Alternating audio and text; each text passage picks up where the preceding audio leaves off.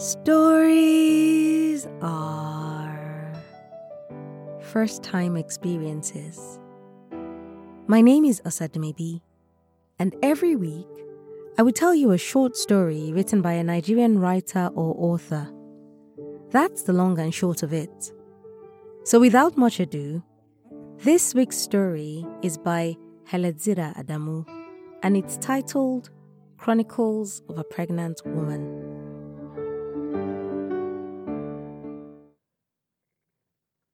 K! I heard my husband shout from the door and I recoiled, suddenly angry.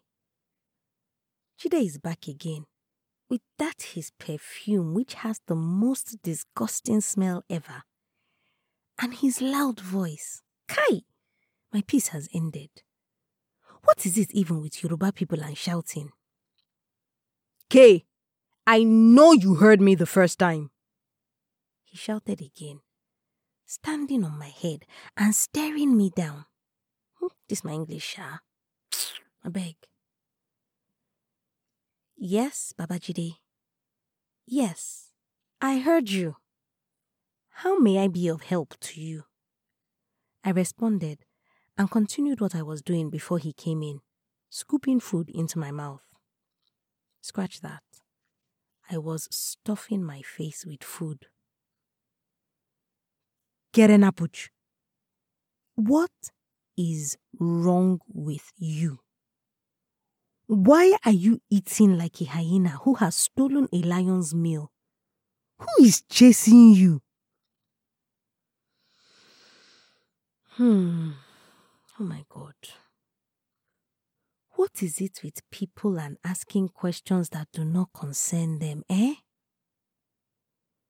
He dropped his bag and snatched the pot from my hand. Yes, I was eating straight from the pot. I am that shameless. Sue me. Keren, is this okra soup and semu that you are having? Babajide, do you need my glasses to see properly? Of course, it is okra. The very same okra that you banned me from eating in this house for 2 months now, Abi? He asked in disbelief. And what is it with your excessive eating these days? Hey! Are you calling me a glutton, Babajide? I asked, angry, and got up so I was staring him in the face. In moments like these, I am all the more thankful for being 5'11". Jide's 6-foot frame cannot intimidate me so much. He is right though. I have been eating too much. But my emotions seem to have a mind of their own these days, and my anger is refusing to be reined in. Is it my fault? Did I get myself pregnant? See this one, no? Hey, Babajide, you put me in this position. It is your fault that I am eating too much. Look at me. No. Just look at me. Look at my beautiful size 8 body gone. I can't even stay at work the whole day. I am always running to pee.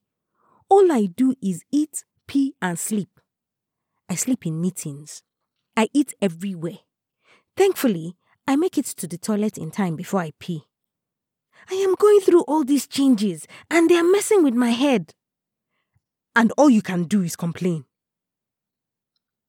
My lips start quivering and I knew I was about to start another crying episode. So I quickly said, your body is fine. I am the one with the pain and the cravings. You don't know what I'm going through, Jide. And if you let me complain one more time, just one more time about this your perfume, you will find the bottle sitting outside the compound, broken into pieces. I could feel the waterworks beginning to flow, so I started walking away, but not without saying, you have succeeded in making me lose my appetite. I hope you are now happy.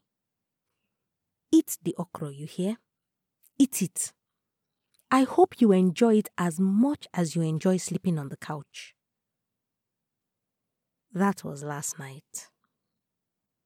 Today, I have just about made it into the office. I came in about 2 hours ago, frowning.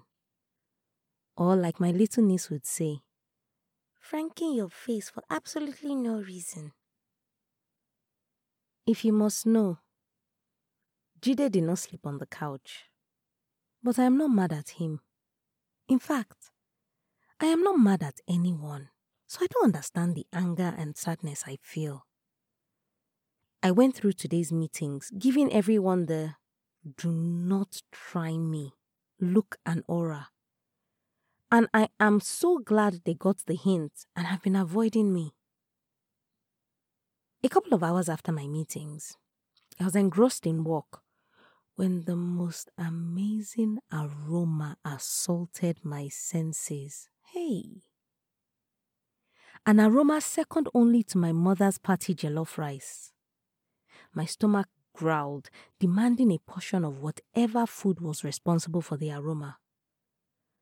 But with the attitude I had been giving everyone, I wasn't sure anyone would share whatever it was with me. I willed myself to concentrate on the task I was working on. I started taking short, shallow breaths to block out the aroma, but it only seemed to heighten my senses. My nostrils had narrowed down the possible origin. Nana's office. She is 3 positions ahead of me. But I cannot for the life of me imagine going to beg her for food as if I'm starving. Instead of resorting to begging, I figured playing a game of I wonder in my mind would help. I wonder what food it is.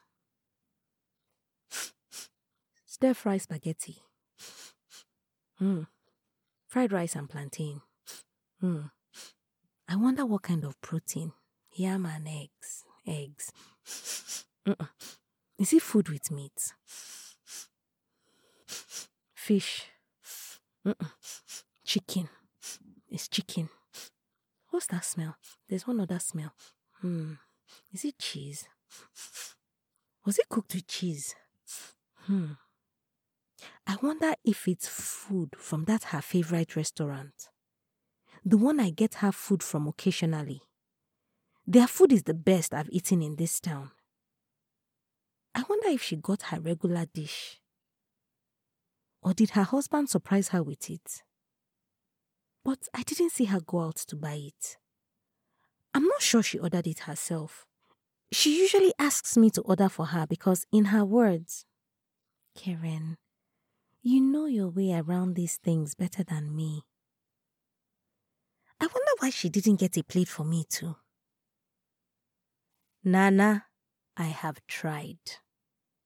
I promise you, I have really tried, but I can't try again. I said, waddling into Nana's office without knocking. Please, I need to eat some of your food. She looked up, holding her fork midway to her mouth, shocked.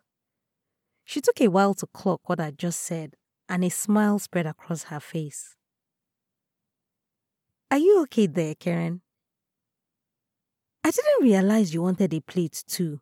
I would have gotten one for you. This one has cheese though, and I know you're lactose intolerant, she said with that her calm and beautiful smile. I don't care. Just please let me have it, I said, pleading. I can just order another plate for you. You can order and charge it to my card. No. Please, this is finished already. No. I yelled, pouting. Nana burst out laughing, further annoying me. I couldn't see what was funny. I am pregnant for the first time, 5 months in, and this has been anything but a funny experience. And I was dead serious about having whatever was left of Nana's cheesy, half-finished plate of amazing aroma goodness. I didn't realize I was crying till I tasted salt and felt my sobs getting louder. Nana stared at me amused. I was crying in the office over somebody else's food. Hey, my life is wonderful.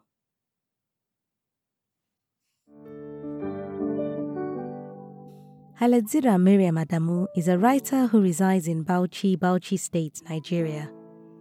She is an on-air personality who is enthusiastic about telling African stories, and she enjoys working with children. You can read more of her work on Medium at Haledzira and connect with her on Instagram at HYEL_ADZEERA, on Twitter at HYEL_ADZIRA, on Facebook at Haledzira, and on LinkedIn at Haledzira Miriam Adamu. Details and links will be in the episode description.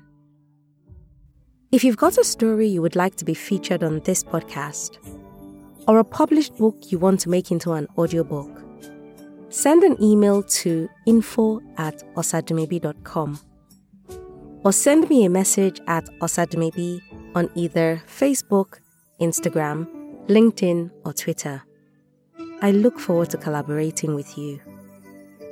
And if you've enjoyed this week's episode, please subscribe, leave a review, and tell a friend that stories are a good escape for a few minutes each week.